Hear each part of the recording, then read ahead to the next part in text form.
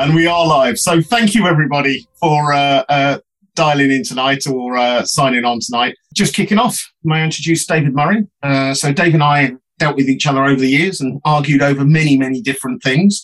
But David's here tonight to talk to us about basically a lot of the research he did in his book, Breaking the Code of History, which I have to also express, I hope you can catch it, is an extremely large, complex series of interlocking theories about how things work, how basically the economy works, how we go through patterns in history. I know I'm simplifying it, but David himself, just to give you some kind of background, you've done, as the preamble says for this show, but 30 years of experience. You started off in geophysics and mining, I believe, before moving on to JP Morgan Prop, which your legend preceded you when I was there, and before moving into basically setting up your own hedge fund. Back in the day, in the 1990s, you were obviously the chief investment officer there for many years, and now you're a full-time author, consultant, and public speaker, I believe, amongst other things, and television presence as well. So thank you very much for joining us, and thank you for making time. And let's, without further ado, let's kick off with some questions. Now, you and I have talked in the past, and you know where I'm going to kick off with this one, but why do you think history is so deterministic? Do you honestly think that you can kind of recognize these patterns over time? As you know, I'm a big believer in history is unknowable. It's slightly more chaotic. There's much more random events in there. So if you could kind of perhaps kick off about how you got to that theory, and then we can kind of back engineer from that point about how you moved from basically geophysics into kind of doing history, pattern recognition, and various other aspects. Yeah, I've got to remember all your questions at once, Ben. You know I'm a simple soul. No, so in answering your question, I am a physicist by training, and then I specialize in geophysics. So I see the world as a quantum world of infinite probabilities, the physical universe anyway. What really surprised me from my early experiences looking for oil in Papua New Guinea was my workforce was really cannibalistic tribal people. Who on my first day of work decided to riot on me. And I watched this transmission of unconscious energy from Augustus, the son of the chief who decided he didn't want to work for me, to 60 other cannibals who also simultaneously decided the same thing. And it was like a pebble had been thrown into a pond. And I saw ripples spreading from that person to all of the others.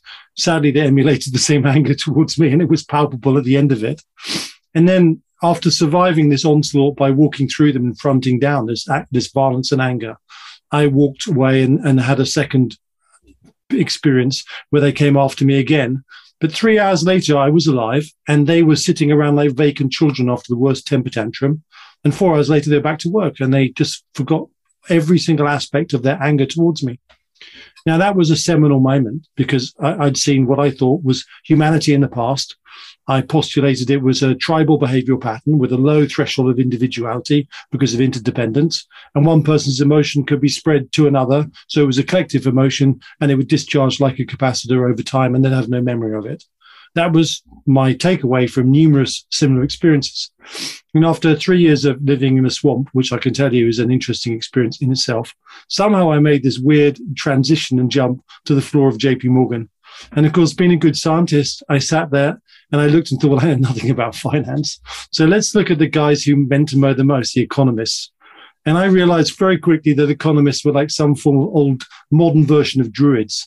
They spouted all sorts of rubbish. The predictability was really, in reality, very low in terms of predicting what came next. Yet it was a consensus opinion. Yet some of the guys from the East End, actually, without an education or similar knowledge, were very good at calling the markets. And suddenly I realized that we were no different from Papua New Guineans. There on this trading floor was this collective emotion swirling around between people, turning Cray computers as they were hired on their CV into pocket calculators, following a group with no memory of their actions. That fascinated me because then I realized actually that's who we were in our human form. And that was a shock because I had a completely different idea of who we were. We were individuals, well-educated, that shared our collective experiences rather than were our collective experiences. So that's the fundamental mechanism that I observed. And being a good scientist, I thought, how do you actually look at that? Well, price seems to be the biggest stimulant of emotional behavioral patterns. So why didn't I start quantifying price to see if price represented the behavioral pattern? And after about 4 months of developing my own model, someone tapped me on the shoulder and said, "Oh, mate, do you realize there's a lot more stuff out there?" I said, "There is."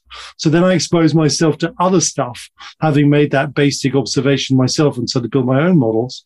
And I sifted through just about everything that was available at the time. What's really interesting is that those unconscious patterns are basically why we have cyclical behavior. And we do it on an individual basis, but we do it on a collective basis. And since I wrote Breaking the Code of History, I have a number of other additional theories which explain who we really are. And my first theory is a human anti-entropy. It's a concept of essentially our survival mechanism as the human race. And quite simply, it is social agglomeration.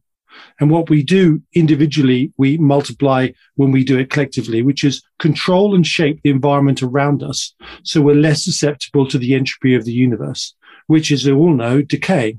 So entropy events are things like storms, gales, tsunamis, drought because of weather changes. And we found as a race that the more we built social organizations, the more we became immune to those events around us. And take, for example, the Roman Empire. The Roman Empire had many gods when it started because you needed a god for everything from grain to wind to water to whether or not, you'll have a girl or a boy in your first child. Everything was dictated by divine intervention. And of course, towards the end of the Roman Empire, when grain came from Egypt and it came from Spain, if there was a drought in one country and then you lost your grain, there was still enough for the empire. And it's no coincidence we moved from polytheism to monotheism as the empire learned to control its environment. And in time, each of our empire peaks has increased in terms of the entropy control of the world around us. Our modern society is looking at anti-aging technology, which is the ultimate survival trait to how to get your DNA to survive longer. But what we've also done at the peaks of those cycles is as empires and systems decline, they start basically fighting each other. And the weak is taken on by the rising strong hegemon. And we see this conflict in transference, which is a process which has got us to where we are, which is why war is an essential component of human societies. Even though we hate it, we deny it. Every time a system becomes weak, a rising system challenges it and tries to knock it off its perch. And from that process, we keep repeating our cycles at the highest level. We keep repeating our cycles within the structure of empires, which are our biggest social systems. And it's because they really are unconscious and collective. And that separates them from this probabilistic world that we understand through quantum mechanics into a very, very predictable set of cycles if you can decode how they operate. And that's the basis of my work. Okay, thank you for that. So, kind of coming Whenever you say thank you for that, what you're really saying is, I'll get you with this question. Come on now. You know me. How do you reconcile that then against a lot of the kind of random short-term events that we have to deal with in life? I mean, as you know, there is a lot of theories about, longer-term cycles in the economy. You've kind of got capital cycles. You've got, obviously, inventory cycles. We've got potentially Crondief cycles. But actually nailing that down to a precise kind of model, to a kind of almost sort of schedule, has proved next to impossible. So they do seem to be the kind of classic, to use Fed terminology, long and variable lags. So please don't mix me with the Fed. So I think that one of the things that's most interesting is bigger systems are more predictable than smaller systems, because the variability of individuality within those systems has less impact. Duration, for example. But when it comes down to saying on this date, this will happen, none of the cycles are accurate to that. 56-year cycle will happen on Tuesday.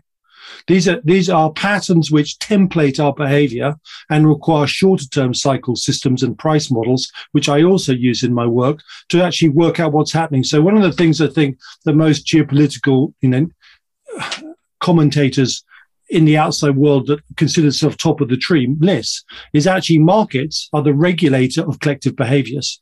And those collective behaviors feed back into those other cycles. So the integration of long-term geopolitical cycles and their effectiveness with market cycles, which can be shorter, is really fascinating, and I think was one of the reasons why I was able to predict the invasion of Ukraine, because the commodity cycle within the Kondratiev cycle was triggering overconfidence in Putin, and also the process of accelerating the drumbeat of war into what I would call a new age of war. So integration of market cycles coupled with bigger cycles is the solution. There is very little information and detail that goes back 500 years. So therefore, we're piecing together 100 years of data in markets and superimposing it on something that happened over 400 years, which I was able to construct using a different algorithm. By taking apart price models and ascribing collective behavior to those price models, I was able to create a new 5 stages of empire model, which has turned out to be frighteningly accurate. Even though it doesn't have data to do it, it has mosaic behavioral patterns that construct where you are on the cycle.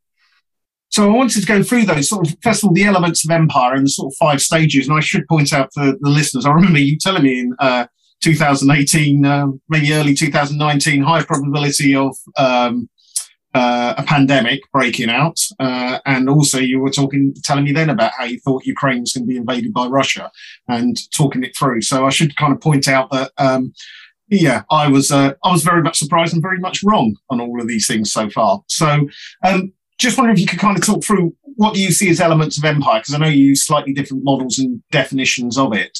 And then if you can kind of talk through the sort of 5 stages and perhaps we'll move on from there. Well, what's very interesting, and in Breaking the Code of History, there's a sort of pre-section, and it's basically, around the evolution of mankind. So I think there's a couple of things that are important, and we'll talk about them later if you raise the topic of lateral and linear. But mankind as hunter-gatherers were essentially a lateral species of thought, because hunter-gathering requires, although you learn lessons, you have to adapt every day to trap your prey, to do those processes. And mankind's population expanded about 10,000 years ago with the advent of agrarianism. And agrarianism is a completely different pursuit because it created linearity and predictability to seasons and behaviors. And so society started to create a linear lateral split in human evolved mindsets. And that lateral linear process, as we'll see, has been very instrumental in how we rise and fall as empire systems. So the 5 traits that I identified in the system that I used was essentially, and it's called the 5 stages of empire, is the first is regionalization. Imagine, a system starts from disorder at the bottom of regionalization and the population expands. It has a hierarchical leadership. And by the time it reaches the end of regionalization, you have a few people at the top that are hierarchical, and you have many people at the bottom who really have very little power. And they have a civil war. And the civil war is about maximizing the lateral thinking process within society, because war is the ultimate entropic determinant of lateral thinking, because you win because you don't do predictable things. You do things that are surprising. You challenge your enemy at night rather than day. So that first civil war, a regional civil war, is about putting the right leadership into the system. And at the same time, it militarizes the system through civil war. The whole system becomes militarized by definition. And at the end of that regional civil war, and by the way, Brexit fits exactly into that category, but without the bloodshed, which is why I was able to model it and predict it so effectively. But it is a regional civil war, the first in history where systems didn't kill each other to get there, which is a major tick and I'd say a point of hope. But at the same time, we didn't complete the social evolution because we don't have fully lateral people in charge. We've got a lateral leadership in number 10 in the cabinet, and you've got a linear leadership still left in the government agencies, which are actually constantly thwarting each other. So although we haven't really completed that process yet, but the increase of entropic events through war are going to do that naturally. I just hope we do it in time. Once regionalization finishes, this system is energized, it's got expansive demographic energy, and it starts to run down its resource chains and it fights anyone in the way. So Britain went out, for example, of the Civil War. Within years, it was fighting the Dutch in a series of wars, knocked the Dutch aside. Then it went on to the French, and the system algorithmically expands faster than any linear predictions. So any system that isn't natural itself just really is surprised at the rate of growth. And the obvious example is our predictions over China, which started in 2002 when we said that by this peak, China would be hegemonically challenging America. People used to fall off their chairs in 2003 and 2004 when I suggested the great American empire could actually ever be paralleled or equaled. But lo and behold, we're here because of that asymmetric exponential expansion process. And one of the things that's very interesting is it's full of lateral thinking, whether it's an autocracy or a democracy, the system is full of creativity. So it actually expands by outcreating its competition. And it does it especially in the field of military capability, where it finds weapon systems and tactics which are specifically designed to overcome the advantages a hegemon has produced and the systems which made it a hegemon in the first place, which of course that hegemon's clinging to like life because it defines it. At the top of an expansion process, which is pretty non-linear, there is always a limit to an empire's control space. It can't go beyond certain topographical features, or just can't communicate to the periphery and frontiers to make a bigger system work, and it stops expanding, or the rate starts to really slow down, and it enters maturity. And maturity is quite a fascinating period because it doesn't matter what system there is, social integration and tolerance are the hallmarks of maturity.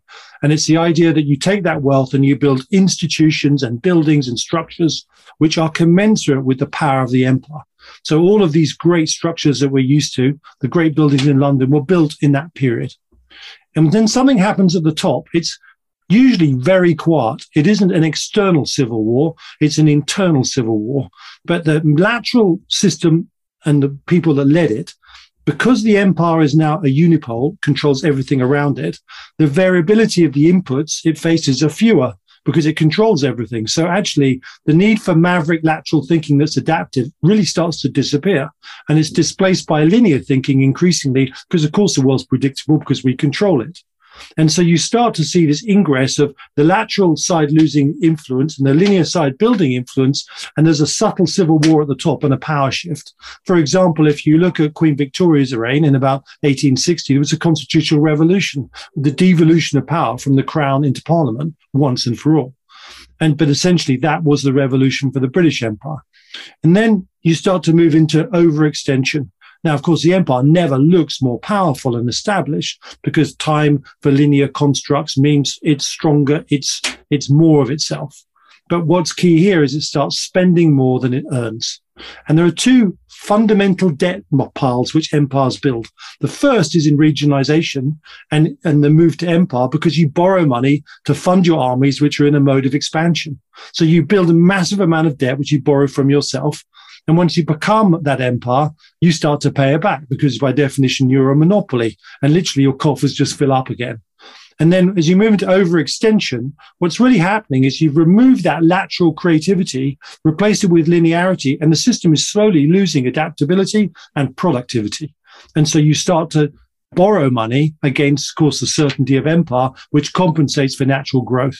And that's the beginning and overextension of the leveraging process. And then you end up with an event. In America, it was 9/11, some catastrophic physical event which shifts the mindset and starts to remove the veil off overextension into some very obvious qualities. In the case of America, it was the loss of the moral imperative, which was basically the neoconservative drive through Rumsfeld and Cheney and torture and rendition, and the concepts that you just are going to keep expanding, stumping democracy on people who weren't. That was the beginning of the process. Obama then came next, and Obama basically was quite typical of a leader of a system in decline, because essentially what he did was basically he came from the underclass, and capable or not, that's another discussion. When someone from the underclass is in position, it's because the demographics of the underclass have outgrown the overclass who built the empire, and priorities change. And the core priority is social integration and social equality, and there is total neglect of the boundaries of the empire at the same time. So it's not a coincidence that Obama presided over the greatest loss of American power up until that point. And then there's always this corrective moment. It's a make me great moment, which Trump so beautifully etched into, which was, we've lost so much power, get me back to where I was. That was Trump's promise. He sat in that slot and he completely failed. He made it worse. And then, of course, the next process is everyone's poorer. So what do you need? You need wealth distribution politics. And lo and behold, you end up with a Biden on the wealth distribution packet, who happens to be even more ineffective. And the slide of the empire accelerates into a horrible military reversal of some kind, which ends the system or in the translation of being at the end, like the British Empire, you give up the last energy of empire to stop a hegemon which has completely different values. So the British Empire spent the last vestiges of its energy ablating the challenge of Germany twice, which was, I would say autocratic in both cases. And I think America's destiny is exactly that, to with its last energy ablate the Chinese challenge with what energy it still has left. And we hope it's got enough to actually prevent a conflict, or if a conflict arises, to win that conflict. But after it, it will be a spent force and a new system will rise into the vacuum.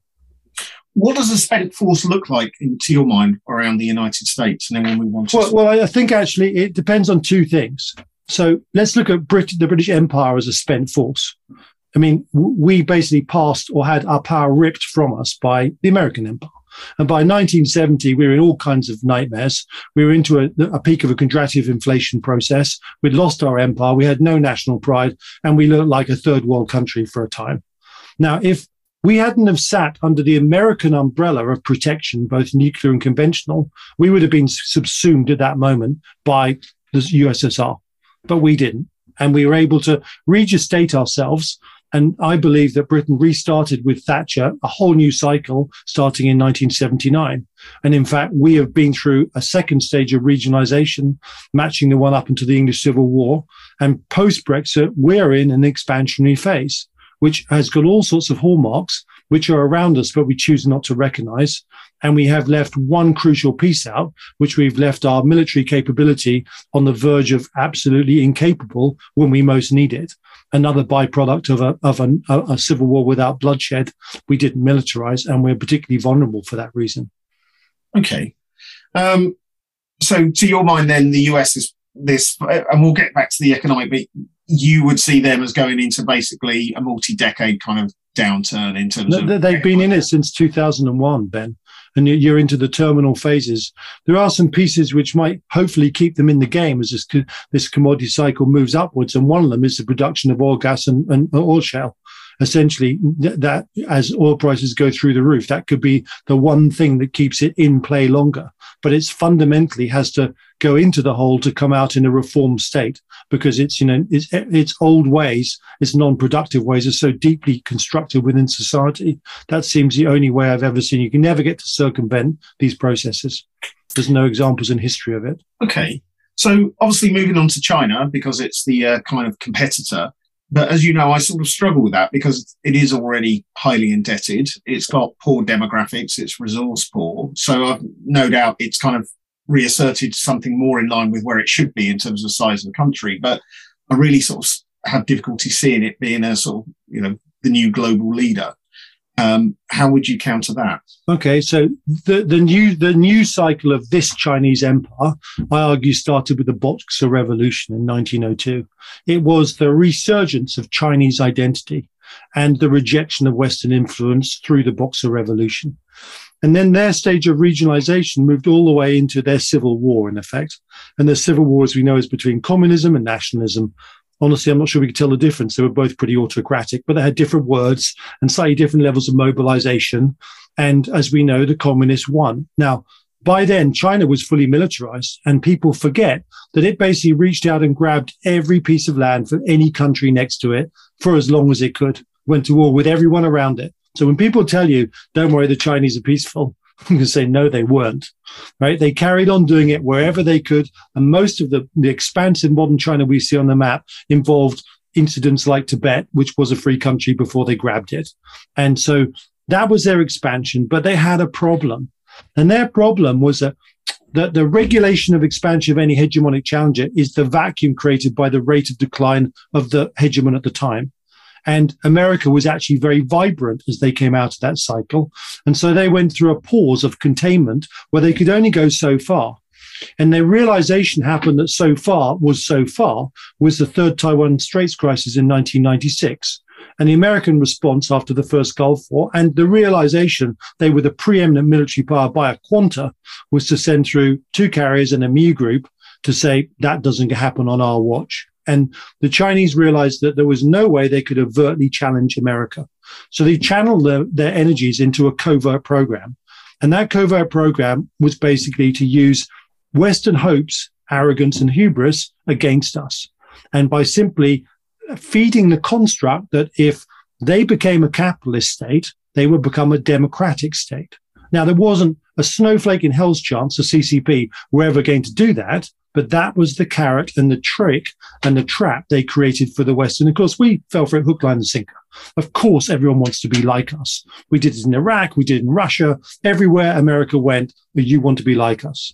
So we ended up investing in their country, building the biggest manufacturing base in the world, and sending our IP to be made. And what we didn't send them, they stole from us. They inveigled every institution that was the foundation of our international community against us. And they borrowed money because they were in the phase of expansion to empire. So their debt mound is an internally borrowed debt mound. And yes, it seems as big as America, but trust me, it is a completely different nature, that it's an internal mound, not an external mound of an empire in decline. Two different things. Now, you're exactly right about demographics. Demographics confer certain advantages. In China, they're quite unique because you're talking about 55% males, which is 55 million more males than they'd normally have at 51, which is a staggering number of testosterone. And I've long, for 20 years, made a prediction that everything you see China do will be more aggressive than any aggressive empire in the past with that extra balance of testosterone making decisions.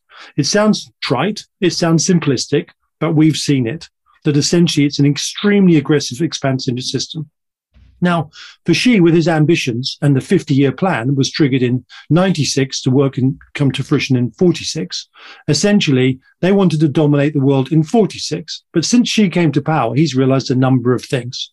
Number one is the demographic peak means they've got to get to that power slot before they start to drop off the top, which means this decade.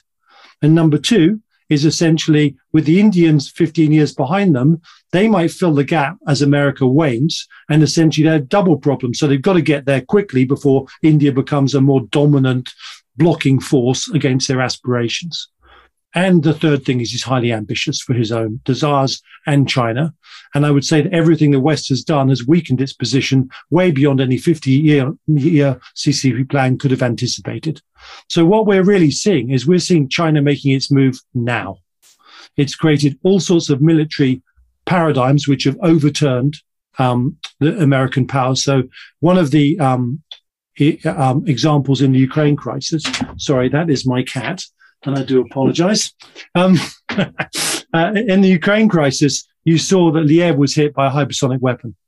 Right? Hypersonic weapons are truly game-changing if you are America with carriers, because what it means is those hypersonic weapons travel fast enough to get through your missile defense capability, and they make carriers a dead duck. Both Russia and China have been developing in different forms with a singular goal to overturn the power construct of America. And right now, the Chinese have enough of them, and the Russians, that there is only one missile that can intercept those incoming missiles, maybe. And it's not American, it's actually British. So the power shift, the basis of American power, has been dismantled. And we've also seen the dismantling of American power in Putin's nuclear threats. And those threats basically say, yes, we'll destroy ourselves if we have a full-out exchange. But before that, I'll thump you with a nuclear weapon or somewhere near, and you'll be too scared to respond, and you'll give me the space to do what I want. So we're seeing the breakdown of our security context right in front of our eyes. Okay, so turning a couple of those arguments on the head, obviously you could make a lot of the same claims about the USSR as did many US economists, that they were going to overtake the US. And you had... And when they have made that? Right into the 80s. So I'm desperately trying to remember the name. The guy who used to write all the textbooks for the US kind of postgrad programs won the Nobel Prize. But it was in his book, right until about 1986, 87, that the USSR was going to overtake the United States. Well, that's because he didn't understand the Kondratiev cycle. Okay. But the USSR had that civil war. It kind of had the huge expansion, a lot of the debts, militarization of the economy, but it failed to overtake the United States. Well, there's a reason why. Okay, so essentially, if you model the post-Soviet era from 1950 to 2000 on one 56-year Kondratiev cycle, because Russia is a commodity producer. Right, that's a thing that no one understood. It's not a consumer society like us. And there's a human frailty where we always project our qualities onto our opposition or someone else. Quite simply, their system works by producing commodities. And it was an anathema at the peak of the commodity cycle that they were doing well and they could expend more and produce more weapons and project more power. And we were gripped in the West by 15% CPI inflation, 15% 10-year rates, and we were barely alive, even though America was actually at the strongest of its empire cycle using my 5 stages of empire model. So at that point, no one ever thought that we would win the Cold War because there was something magical over there in the USSR and we didn't understand it. And it was quite simply, they were producers of commodities in a peak commodity cycle. And if you're a consumer versus a producer, they're different dynamics. What happened after that, which broke them, was essentially the prices started to roll downhill as the contractive cycle started to deflate. And essentially along came Reagan and executed the right strategies, the stimulation of the American economy. You had an anti-inflationary policy with the Fed, which really started to clamp down on that process so the consumer society could start to move up. Money would be spent on defense. The Saudis would help go and roll the oil price down. And by the middle of the 80s, essentially, that was looking really bad for the Soviet Union. There are 2 things about weapons programs and 2 types of empires. The first is a maritime hegemonic power. It obviously has a very big navy, but that navy actively controls the sea lanes and builds trade routes and trade relationships, which produce revenue back into the system. So it's a very profitable return on assets, I would argue, when you invest in your maritime capability. But the USSR had the other version, which was a standing army. And a standing army just stands until you need it. It doesn't increase your economic growth, doesn't stimulate your system. It just is a massive, great cost. So they had a massive, great cost and decreased revenues. And of course, they slid downhill and they were always thinking about using it as life got worse for them until something happened. And that's the pilot war called the Falkland Islands War. And it's one of the most significant little wars that people don't realize, because up until that moment, the Kremlin had decided that every leader in the West was weak. When they rolled their armies into Europe, we would never have the courage to use tactical nuclear weapons on our own territory as we retreated, and they would win de facto. And they witnessed the Iron Lady send a fleet 8,000 miles, like hit or miss, like hanging on by a hair, win a war and come back. And they completely revamped their perception of Western capital leadership as being weak. They had to. The Iron Lady's actions, with the support of Reagan, can change the process whereby the Russians saw us as weak. They were never able to use their army to invade, despite the economic duress they found themselves on, and they withered on the vine. And that's such a perfect example of a pilot war that was positive, that actually defeated conflict. Whereas if you look at Afghanistan, Iraq, they're all signals to the hegemonic challengers that the West is weak, and now is the time to move. Okay, so can I ask you where we are now? So I know you've, when we talked in the past, you talk about sort of commodity cycles, which you've referenced a few times, but obviously military cycles, where I think you feel we are now. And again, just the role of disease, which was one of the things that was obviously very surprising when we spoke all those years ago. So if I could ask where you think we are now, where Russia and Ukraine is, because obviously that's dominating the headlines. Clearly, you think the US is on the way out, China's on the way up. I would also say, why don't you think India is going to be more of a challenger? You mentioned it to China, but it strikes me that they've got many of the kind of, other than the fact they don't quite fit your model about starting in a civil war per se, but they have a lot of the qualities that I would say look more likely to kind of drive them forward as a much bigger power over the next 100 years or so. So I've got to say, you've asked more questions in 3 sentences than I had to answer. So I've just got to remember them. All right. So why not India? Let's kick off. Okay. So where are we right now? Because there is one adjoining drumbeat to this cycle that really explains what's happening to us. And that is, of the contractive cycle that started in 2000, that is expected to peak in 25 to 27. There are normally 3 phases. The A phase, which was from 2000 to 2011. The B phase, which was the long deflationary phase, which happened between 11 roughly and the bottom of March 2020. And the C wave, which is like a nightmare rocket shop, which is basically where we are in now. This sort of massive trend in commodity prices, relentless and consistent over 5 years. So we're in that cycle. Now, in my book, I talk about the price of commodities being the drumbeat of war, because the only thing humans ever fight about is resources. We mobilize and polarize our societies with the constructs that create bonding memes to then justify, we're going to fight with you because you don't believe what we believe. But the truth is, I really want your resources. And that's 99% of all combat is derived from that process.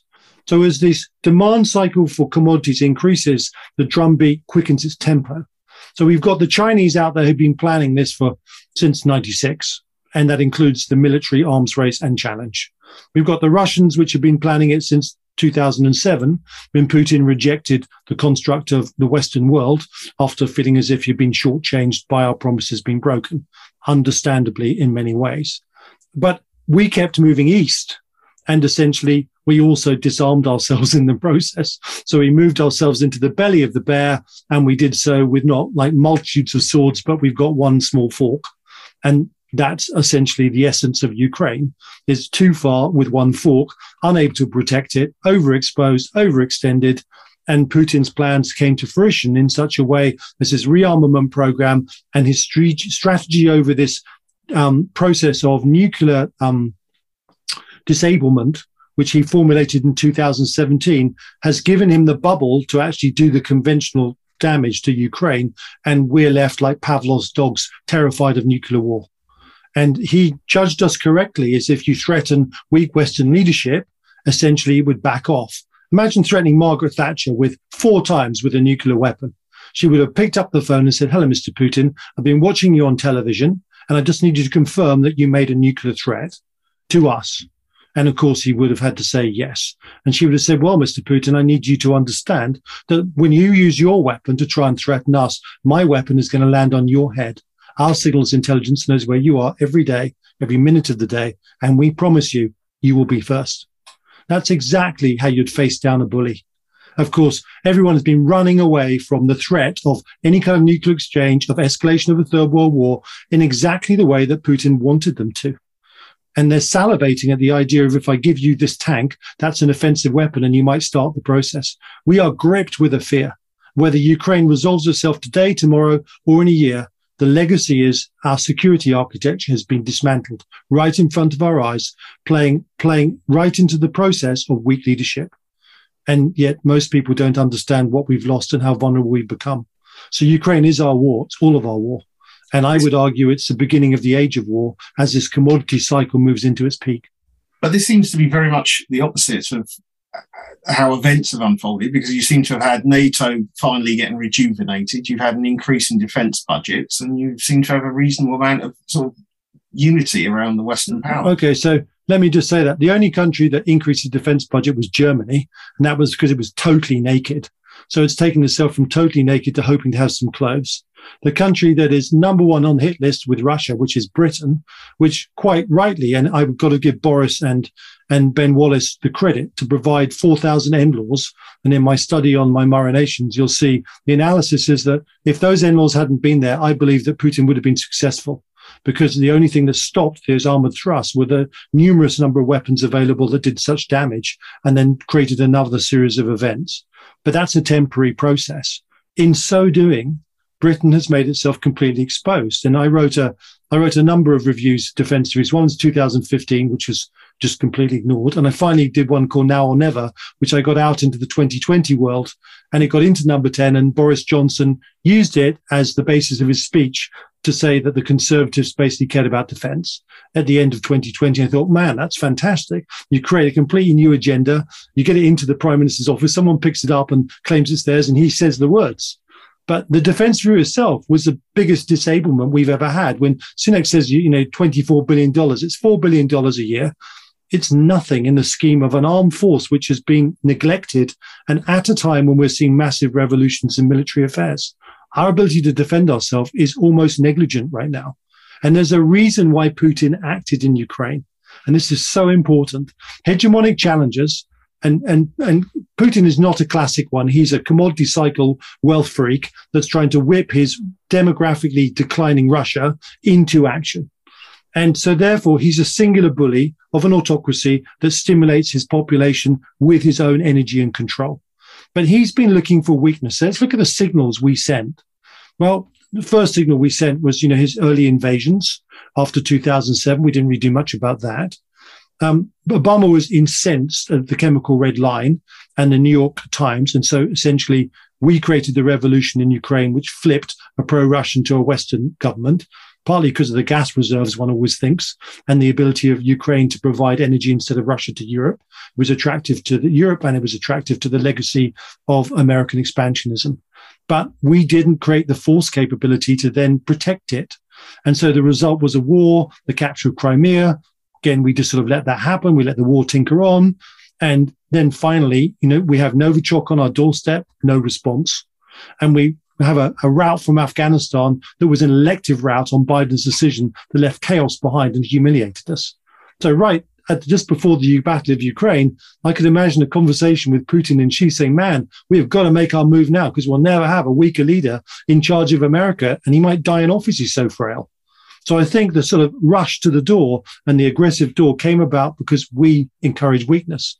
Now, if we, after the Ukraine, the best thing Britain ever could have done is the day or the day before, we should have said, we're raising our defense expenditure to 5%, because the only thing Putin cares about is kinetic force. Doesn't care about words, threats, money, force. And the only thing that force equates to is the size and capability of defense forces. So we are really missing a significant trick.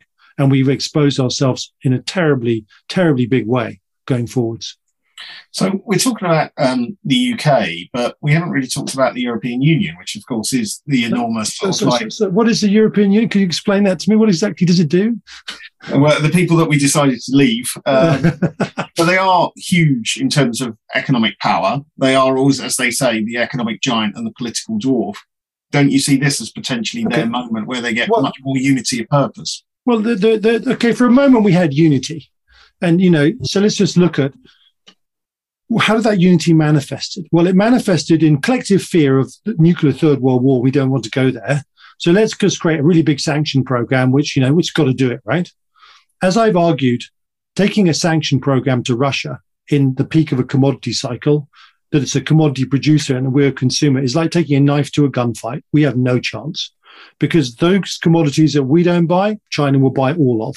The strategic relationship between Russia and China is interlocked right now. China cannot afford to see Putin fall for three reasons. One is he currently, as an alliance structure, would sit under the ICBM or the nuclear strategic umbrella of Russia, and they don't have enough of those missiles right now to create that balance at the higher perspective. The next reason is if Russia became Western, they'd have to defend their northern border and would be a lot closer to their mainland. Not a good look. But most importantly, Russia can provide all the resources and commodities China needs over land, away from maritime interdiction. And for those three reasons, there is no way that Xi will see Putin fail. At the moment, he may be nodding his head, pretending that he doesn't want sanctions, but trust me, under the carpet, they'll be doing everything they can to support Russia right now. And economically, as a commodity producer, as a cycle increases, just as the USSR got stronger from 70 to 75, that's Russia right now. And we're going to get weaker because the cost of living crisis is an inflationary crisis to do with where the contractive cycle is. And that is a simple input cycle. So what really alarms me about our inflationary expectations is if you look at inflation at the peak of the last contractive cycle, just in inputs, that cycle was two hegemonic systems, one a producer, one a consumer. If you go back to the First World War peak of 1914, the peak was much, much higher because it was two great consuming empires, Germany and Britain, basically competing with each other. This cycle peak is two consumer societies between America, the West, and China competing. So the peak will be bigger than any other peak we've seen. So that's input prices. So let's assume the 15% CPI in the States peaks at 30% because it's double the size of peak, which should be commensurate with the World War 1914 peak. But there are two other forms of inflation that the West is basically not talking about. One is we exported all our manufacturing to China at the beginning of the 2000 cycle. And the process was to suppress our inflation with cheap manufacturing. And as the wall comes down around China, as it has done economically around Russia, because they fall in line with Russia and they support their ally, essentially every bit of manufacturing that was done in China won't be anymore.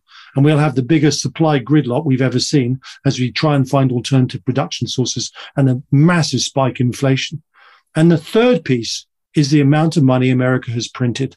And you look at M2 and you look at its growth versus GDP, and it's the most terrifying chart I've ever seen. And now what I think is like a dam breaking, and the input price inflation dynamics has broken the perception that there's no inflation, and the other two are going to come through. So we're in a hyperinflationary environment for the next 5 years.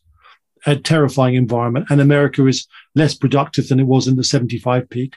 So there's just about everything pointing in the wrong direction, and some very stormy markets ahead. Okay, so putting that in there, that you continue to see this big sell-off in US Treasuries, to turn it into real world thing for the benefit of our audience. So you would see continued weakness in US Treasuries, weakness in the dollar, but against what? As we both know as former FX type trading, it has to collapse against something. Okay. So okay. What collapses where? So a debt crisis in the States and the West, I think, is absolutely on the cards here. And I think if I was a chancellor in the UK, I would be looking ahead at the most enormous borrowing requirement, and I'd be issuing an akin to a 50-year war loan, and I'd give a 1% premium or whatever the curve suggested. And I'd look to fund the country now when it's still fundable at rates under 4%. Because quite simply, in this hyperinflation environment, that debt will inflate away in no time. If you are, you and I understand that. If the Chancellor and Treasury did, it's like a free option. I fund myself, and it inflates away over the 5-year inflation cycle when inflation gets to 30%. And at the same time, I lower taxes, because what I've really got to do is create a super growthful economy that's growth rate accelerates and matches the inflation rate. And that's one thing that Britain could do post-Brexit. It's not open to the EU, and it's certainly not open to America, but it's something we could do adaptively. And I think it's something we really must do if we are not going to suffer the same moribund fate as the EU and the US in this circumstance. So bonds down, debt crisis. The dollar's kind of interesting in that somewhere soon it's going to like reload itself for the next big decline. And this correction's gone on, to back up to sort of 100 on the dollar index. Partly, interestingly enough, because the EU is pretty shit too. It's right next to a war zone. It's got no growth. It's a sort of competition of the crappiest currency in that pair. I think sterling is really exciting. So if there's one long-term currency in the Western bloc, I would favor it's a long sterling strategy. And I really think that'll pay off in droves over the next few years. The yen is, absolutely buggered, and managed to cool that really well from about 108, 110 in this spurt, is because it's an energy importer and it has very low growth rates and massive energy consumption needs. An absolute killer. And it just happens to be next to another violent, expansive system called China, which is, everyone's worked out that what's happened in Ukraine is going to repeat in Asia. It's a very, very unpopular destination. So, the yen is very weak. It's near a temporary respite, somewhere up here between 22 and 25. So I wouldn't be piling in right now. You'll get some kind of retracement. But currency-wise, that looks pretty interesting. I think in terms of currencies, don't be surprised if the Russians put themselves onto a gold standard, producing 331 tons of gold every year without an accelerated production process, and a commitment of 3 years of gold into a gold standard that they just happen to grab from all the companies, which are pretty much defunct. Don't rule that out. And that would make it something that India and China might want in their central bank. And that's certainly a finger up from Putin that, the economic war is being lost by the West. So that's something to bear in mind. And I think I don't want to trade it, and we can't trade it, but what happens to the renminbi is over time, it obviously appreciates compared to the dollar, even though its stock markets are ahead of it in the collapse. And I think this is quite important to sort of describe to everyone, is what's going on in China is really key. Because in 2020, after the pandemic slipped out, and I use those words very carefully, China's shifted from a manufacturing export-driven economy into an internally fueled consumer society.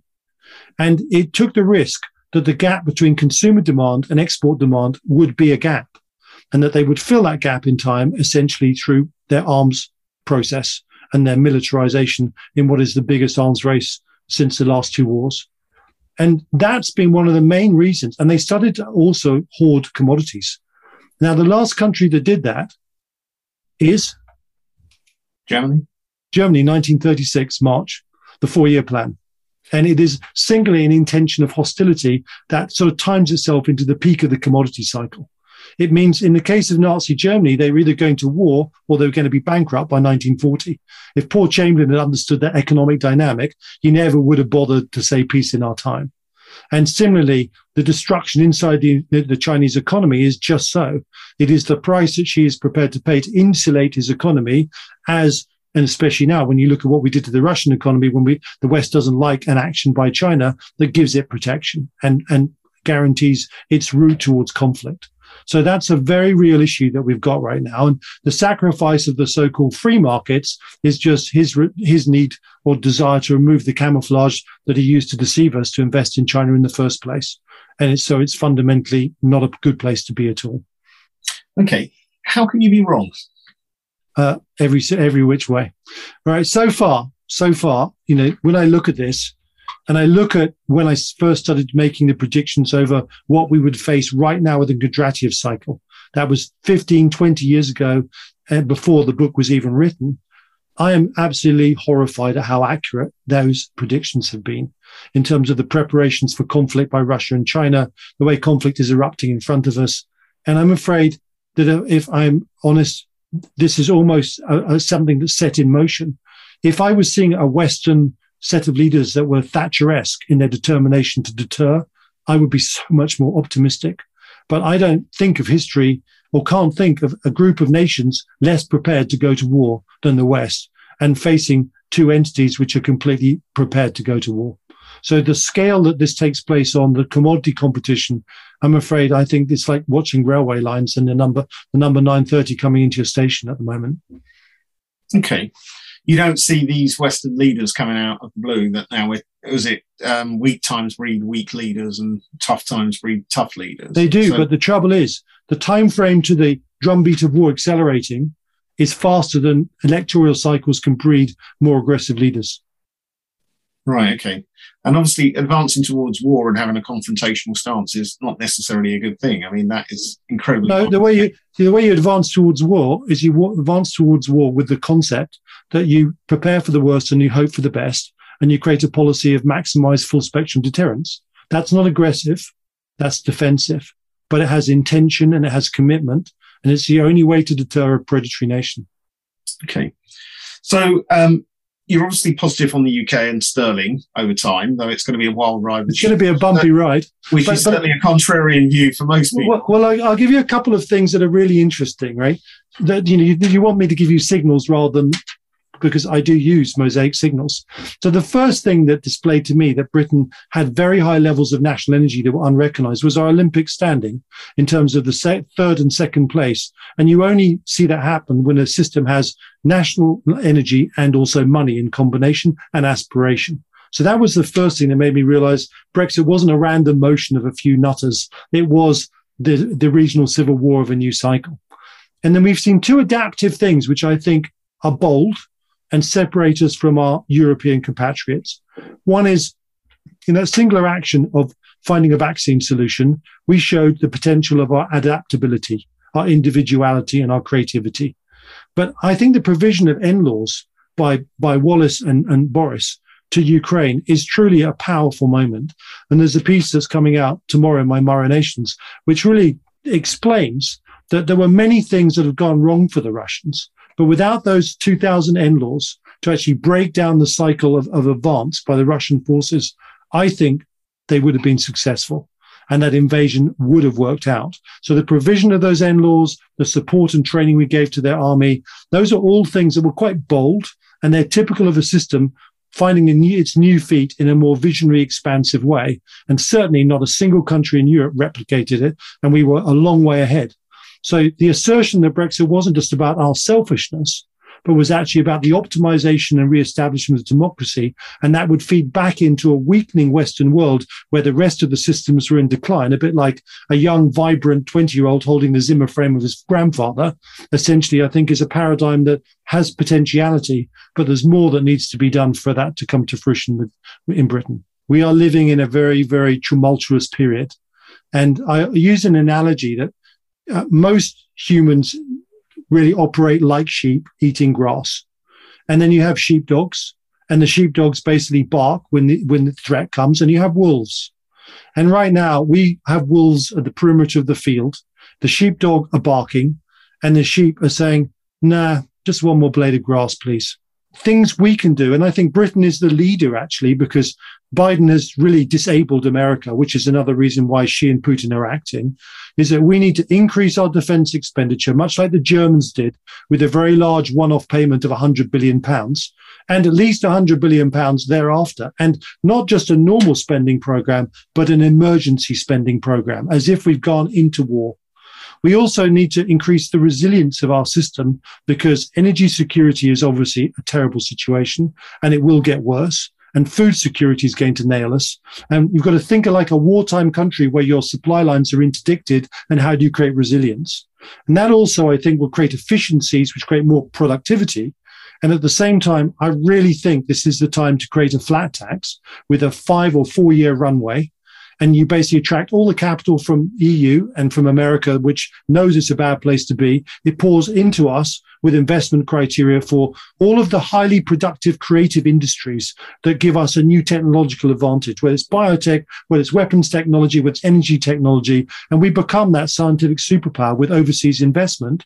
And the result of that is that we can at least start to build like a really growthful economy that, it has fewer pieces of red tape and constrictions. And we move ourselves beyond this paradigm of, timid growth.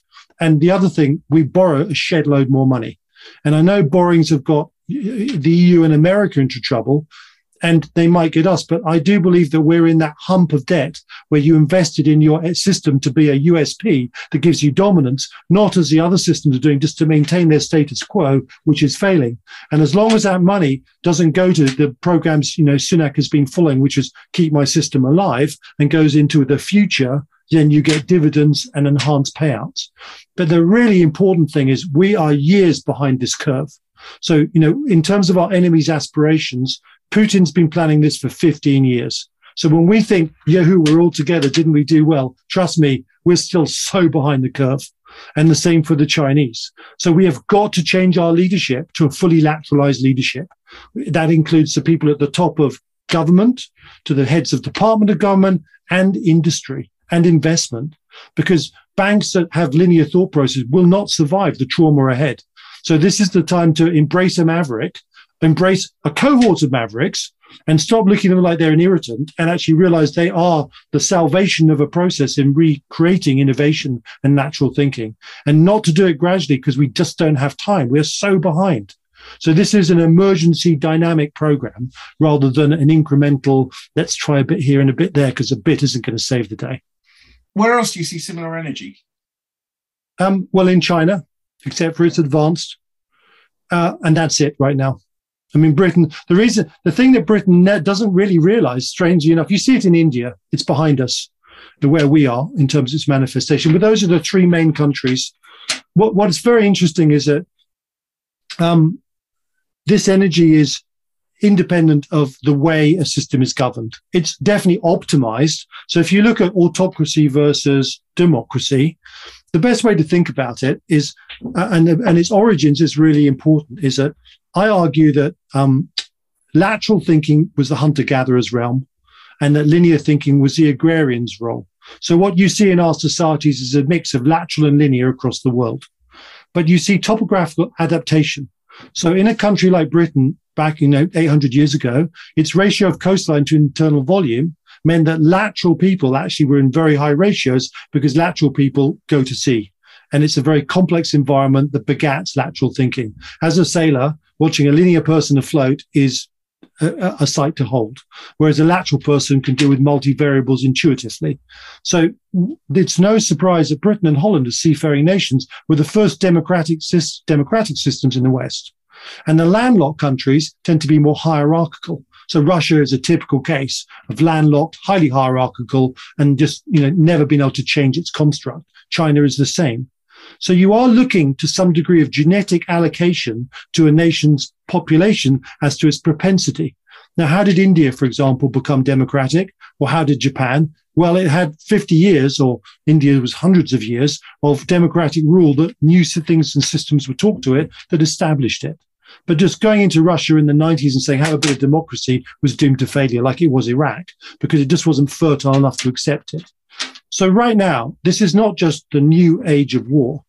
This is essentially a fundamental battle between the autocracies of the world, the landlocked structures, and the more Western democratic maritime structures. And the problem is that if you just put it down simply, I think democracy takes the average individual and let's just say it gets 70% of its potential out of it on average, if you're really lucky and you dream a lot.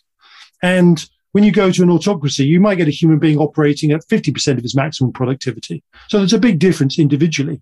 So if you want a small population to optimize, democracy is the route. But when you have very large numbers, as in 4 times the population working only at 20% less, you still have more collective energy to overcome a democracy. So that's the battle we have right now. And we do need to mobilize our individuals. And I think watching the Ukrainians, I find incredible. That is a whole country fully mobilized to fight a war for survival. Now, you think about the French in 1940 when they were invaded, the whole system just collapsed. They went around the corner of the Maginot Line, the army collapsed, and 6 years later, the whole country was underwater. What a contrast between France and Ukraine. Now, I've long since argued that was because France suffered very high casualty ratios in the First World War. Its junior officers were its leadership genes, and they died the most. And so, in effect, the First World War destroyed the leadership pool of France, left it rudderless when its next challenge came. For Germany, its population was in expansion and it replaced them. Not only did it replace them, it took people from the lower income bracket, pushed aside the Prussian officers and created a new leadership clan known as the Nazis. And Britain kind of held its own because its demographics were more expansive than France, but not enough to completely rejuvenate. So that process dictates leadership in conflict and the challenge of anti-entropy.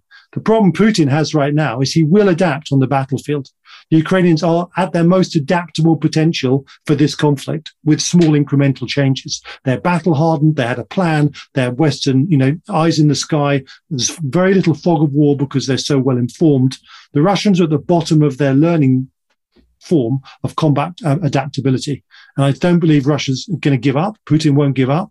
And so this war will start to shift heavily against Ukrainians as time goes on, unless the West provides offensive weapons like switchblades to change the balance of power against artillery bombarding cities.